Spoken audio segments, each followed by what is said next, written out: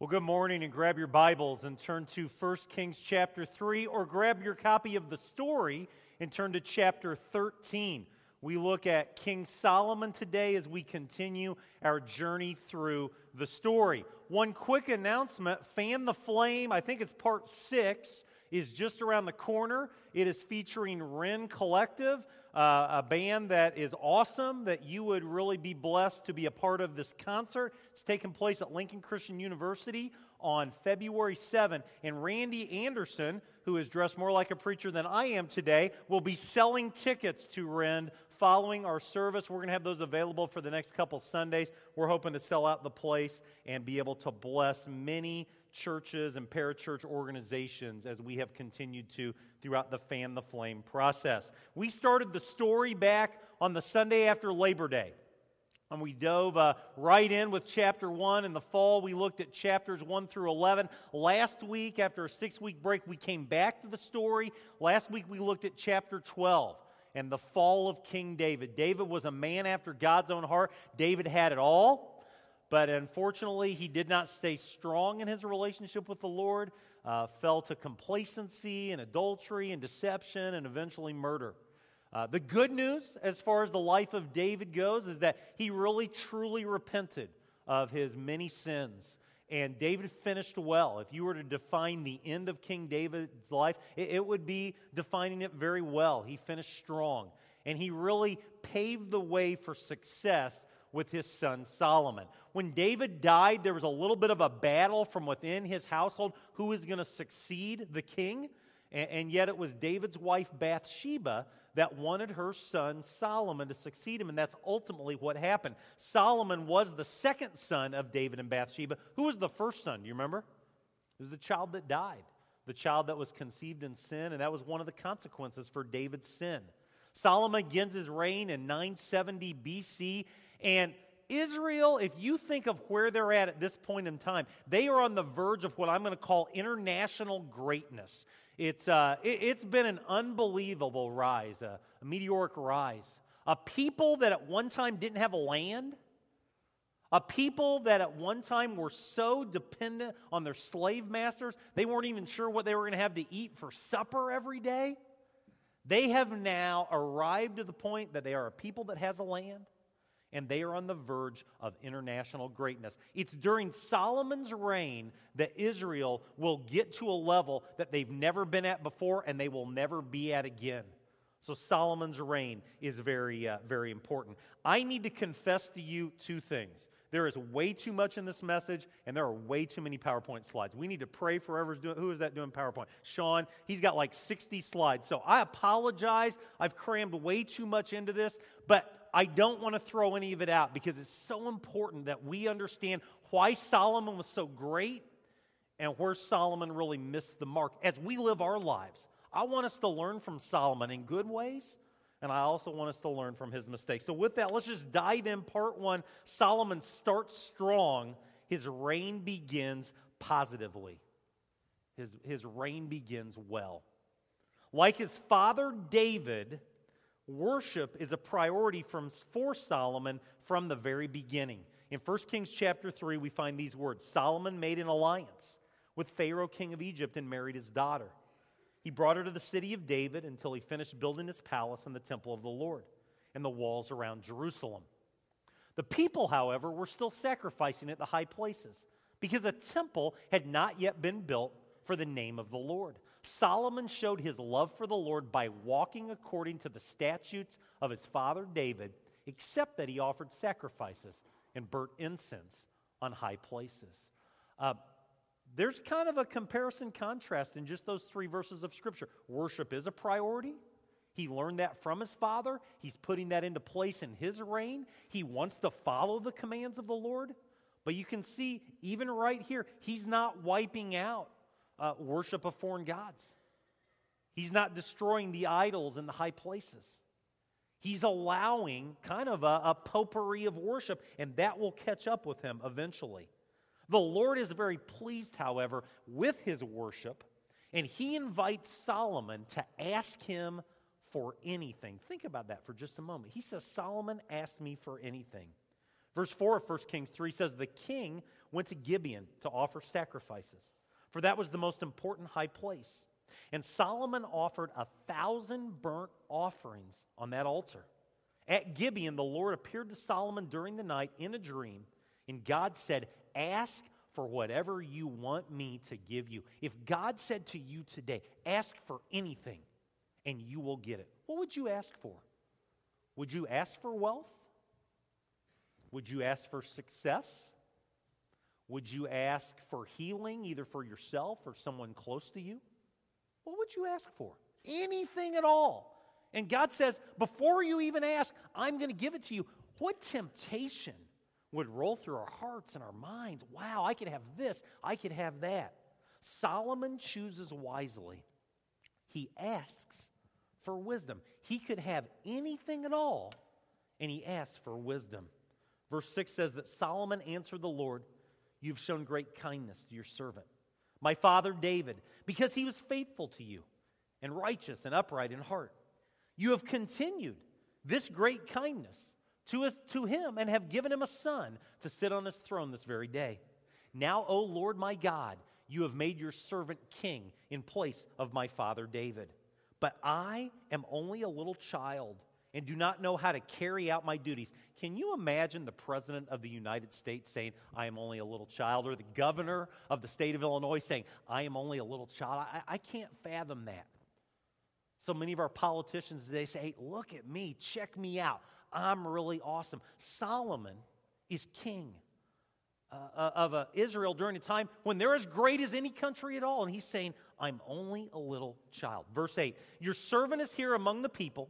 You have chosen a great people, too numerous to count or to number. So give your servant a discerning heart to govern your people and to distinguish between right and wrong. For who is able to govern this great people of yours? The Lord blesses Solomon with wisdom, but he blesses him with everything else as well. Can you imagine the Lord saying to you, you can have anything at all? And you asked for one thing, and he's so excited that you asked for that one thing and not something else, that he says, I'm going to give it all to you. Let's read on.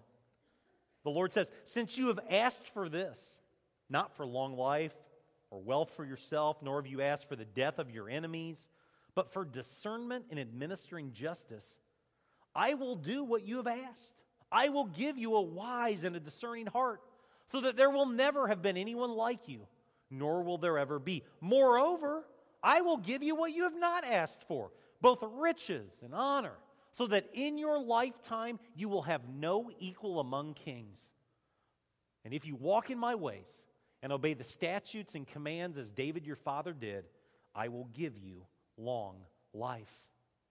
Solomon could have had anything. He asked for wisdom. The Lord is so pleased he gives him wisdom, and he gives him everything else. So, what's our takeaway from this chunk of Scripture? Let me ask you, where are your eyes focused this morning? Where is your heart focused this morning? When I asked you that question, if you could have anything at all, what would you want? What was rolling through your mind? Was the temptation to say, a nicer house would be pretty good? Not having to battle that disease, that'd be pretty good. To have my children love Jesus, that'd be pretty good. Those are all honorable things. Those are all good things. But what's the main thing? What's the most important thing? Where's your heart? Where's your eyes? Part 2 of our message today shows what Solomon does with this incredible gift. He uses this God-given gift of wisdom, and it's the gift that keeps on giving. Now, when I say the gift that keeps on giving, you're probably thinking of that white elephant gift that nobody wants, right? That you use at a Christmas party. That's not what I'm talking about at all. Solomon uses this gift, and it's a blessing. And it's still a blessing in 2015. What am I talking about today? I'm talking about the wisdom literature in our Bible, in your Bible, in the Pew Bible you're holding, the book of Proverbs, the book of Ecclesiastes, the Song of Songs. If you have a Catholic Bible, it may say Solomon's Song of Songs. But Solomon wrote these books of wisdom literature. And they are nuggets for us today. I'm going to give you in kind of shotgun style 9 Proverbs, nine verses from Proverbs that I think are relevant for my life and your life today. As you live your life, as I live my life, it would be really good if every day one of these Proverbs was in front of my eyes when I got up in the morning, or is rolling around in my mind as I go to bed at night, or when I go to work, or I go to school, or I go to practice, or I'm hanging out with my friends, that these nuggets of wisdom are there.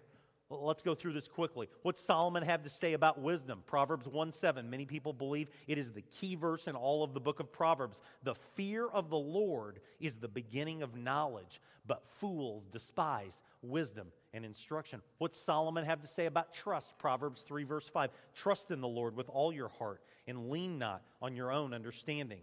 What Solomon have to say about human logic? That's a big deal today. A lot of people are really caught up on human logic. Proverbs 14:12 says, there is a way that appears to be right, but in the end it leads to death. What about Solomon on God's word, the power in God's word? Proverbs 30 verse 5, every word of God is flawless. He is a shield to those who take refuge in him. What about just life's journey, just doing life?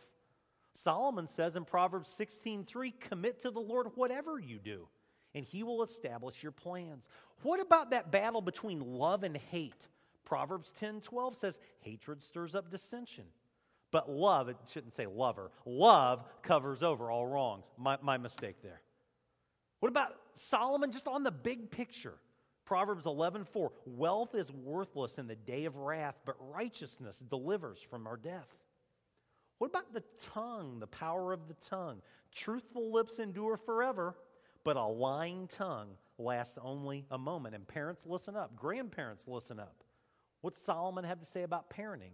Train up a child in the way he should go, and when he is old, he will not turn from it. Why did I do this? Why did I throw 9 Proverbs at you? You know, I could have thrown 99 Proverbs at you.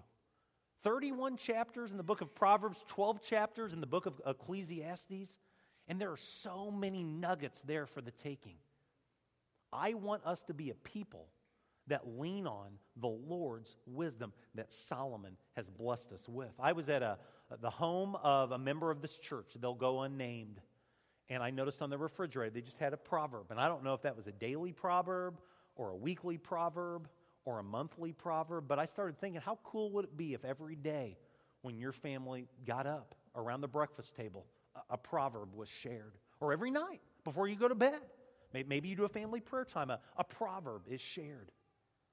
These are nuggets for the taking. And so the takeaway is, are you allowing the Lord's wisdom to influence you? It's a new year. Today is what, January 11. We're just getting started. Some of us have made resolutions. Some of us have not. If you've not made a New Year's resolution revolving around reading God's Word, let me give you an easy way to start today. Read a chapter from the book of Proverbs starting today, and it'll get you to this time in February. 31 chapters, 31 days. Start on January 11. You'll finish on February 11. And you will love it. You'll absolutely love it. Are you allowing the wisdom of the Lord to be an influence on your life? Part 3. This is really the meat of chapter 13 of the story, and we're not going to do justice to it at all. We're just going to kind of just dive in for just a moment. But Solomon's legacy is really surrounded by the fact that he did build the temple and he did build a palace. And because of this, his fame just begins to soar, not just in Israel, but all over the world. Everyone is taking notice of Solomon, and Solomon spares zero expense, and he doesn't apologize. He says, I'm going to spend like crazy. It's going to be an incredible temple. It's going to be an incredible palace, and if you don't like it, I don't care. Now, again, I'm not going to do justice. We're going to look at some pictures here. This is kind of the floor plan, the layout of Solomon's temple. This next picture is a sketch of what the temple might have looked like during the day. The next picture is another sketch, and again, if you could actually read those words, it would let you know where the different aspects of the temple were unfolding. This next picture is of the palace, just a huge kind of courtyard area. So I think it's called Solomon's porch. This next picture is of his throne. He wanted to be able to administer justice, so in his palace, he had a throne where he was able to hear cases and dispense justice. And then this next slide kind of compares and contrasts the temple and the palace. Both are magnificent undertakings. The temple took 7 years to build, the palace 13 years to build. The temple was built exactly according to what the Lord commanded. The palace, Solomon was kind of on his own. Now, I'm going to give you what I think is a not-so-good thing, and this isn't really from Scripture. This is just Greg's opinion, so take it for what it's worth. I'm a little bit troubled that the temple, or the palace, is much more extravagant than the temple. That the palace is much more massive than the temple. Solomon built an incredible temple, a place of worship for the people. The palace was the Taj Mahal before there was a Taj Mahal. And so maybe just right there, we're seeing a little bit into his heart of some possible struggles that he might have had along those lines. But understand this, the building and the dedication of the temple pleases the Lord so much. He is so excited that Solomon has built these this incredible building of worship, but it also comes with a warning. And that's a takeaway for us in our lives today. When you do something of honor, when you do something of achievement, and you glorify God in doing it, man, that's great. But be careful. Be wise with how you proceed. Listen to what the Lord says. We're jumping over to 1 Kings 9, beginning with verse 4. He says, "As for you, if you walk before me in integrity of heart and uprightness, as David your father did, and do all I command and observe my decrees and my laws, I will establish your royal throne over Israel forever, as I promised David your father when I said, you shall never fail to have a man on the throne of Israel. But if you or your sons turn away from me and do not observe the commands and decrees I have given you and go off and serve other gods and worship them, then I will cut off Israel from the land I have given them and will reject this temple I have consecrated for my name. Israel will then become a byword and an object of ridicule among the peoples. And though the temple is now imposing, all who pass by will be appalled and will scoff and will say, why has the Lord done such a thing to this land and to this temple? The people will answer, because they've forsaken the Lord their God, who brought their fathers out of Egypt, and have embraced other gods, worshiping and serving them. That is why the Lord brought all this disaster on them. See, the Lord's saying, good job, Solomon. Way to go, Solomon. You have achieved greatness, but be careful. Make sure your heart stays pure. Make sure you aren't drawn away by other gods. Why would he issue such a warning? Because that's been the story of God's people through most of the Old Testament up to this time. That's where they've been. They've struggled with the other gods. And the Lord knows the danger that goes along with that. What's the point of all of this? Here's the point. Solomon's splendor reaches legendary status. I'm not going to read most of chapter 10. You should read chapter 10 sometime, because it just talks about how awesome Solomon is and how awesome his kingdom is up to this point in time. They give a little bit of a summary at the end of chapter 10, and that's what I want to share with you this morning. It says, King Solomon was greater in riches and wisdom than all the other kings of the earth. The whole world sought audience with Solomon to hear the wisdom God had put in his heart. Year after year, everyone who came brought gifts, articles of silver and gold, robes, weapons and spices, and horses and mules. He's on top of the world. He's climbed and climbed and climbed and climbed, and he is at the top. And Israel is at the top, and all the other nations of the world that used to beat up on Israel and used to oppress Israel, they're now saying, they need to be my friend. I want to have an alliance with Solomon. I want to have a partnership with Israel. It's as good as it gets. What could possibly go wrong, right? Not so much. So what's our takeaway here? Well, here's our takeaway. How can you use your God-given gifts, status, areas of influence to bring glory to God? What do you have as a unique gift that you can use for the glory of God? And I can't answer that. Only you can answer that. But I want you to ponder for just a moment. What's God blessed you with? How has God gifted you? Can you, are you using it for His glory? Well, I wish I could stop this sermon right now. Just boom, we're done. The band comes up, they play, we move on. But sadly, we're only through part 3. And part 4 really is, sadly, the most important part of the Solomon story. It's certainly the area that we need to be most aware of as we live our lives in 2015. And here's part 4. Solomon does not finish well. The king and kingdom begins to fade and ends poorly. Solomon allowed many of his wives, the dude had 700, to negatively impact his spiritual life. 1 Kings 11 tells us that story. King Solomon, however, loved many foreign women beside Pharaoh's daughter, Moabites, Ammonites, Edomites, Sidonians, and Hittites. They were from nations about which the Lord had told the Israelites, "You must not intermarry with them, because they will surely turn your hearts after their gods." Nevertheless, Solomon held fast to them in love. He had 700 wives of royal birth and 300 concubines, and his wives led him astray. I asked my Sunday school class, what's a takeaway from Solomon's life? And Jim Peterson said, don't have 700 wives. That was his takeaway from Solomon's life. I don't think the problem's the number. I think the problem is their influence on his heart. See, Solomon does the unthinkable. He begins to follow, he begins to worship other gods in addition to the Lord.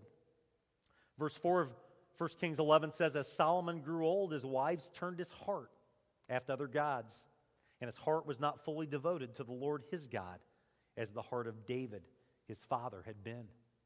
He followed Ashtoreth, the goddess of the Sidonians, and Moloch, the detestable god of the Ammonites. So Solomon did evil in the eyes of the Lord. He did not follow the Lord completely, as David his father has done.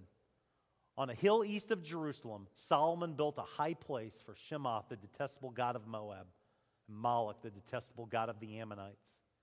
He did the same for all his foreign wives, who burned incense and offered sacrifices to their gods. Solomon allowed his heart to be compromised. He was trying to have his cake and eat it too. He wanted to be good with the Lord, but he also wanted to be good with the gods of his wife. And so he was torn, kind of a teeter-totter, a civil war of sorts. And Solomon loses. See, because of this choice, because of his divided heart, the Lord becomes angry with him, and the slow fade from greatness begins. Verse 9 says, the Lord became angry with Solomon because his heart had turned away from the Lord, the God of Israel, who had appeared to him twice. Although he had forbidden Solomon to follow other gods, Solomon did not keep the Lord's command. And so the Lord said to Solomon, since this is your attitude and you've not kept my covenant and my decrees, which I commanded you, I will most certainly tear the kingdom away from you and give it to one of your subordinates. And this takeaway, I think, is the most important takeaway for us today. And I ask this with humility, but I ask this as serious as I can be. Are you allowing others to negatively impact your relationship with the Lord? I think it is a fine line between trying to be salt and be light and to reach people that don't know Jesus and to share the love of Jesus. There's a fine line between that and allowing people that just despise Christianity, have no use for the faith whatsoever, to really negatively impact your relationship with the Lord.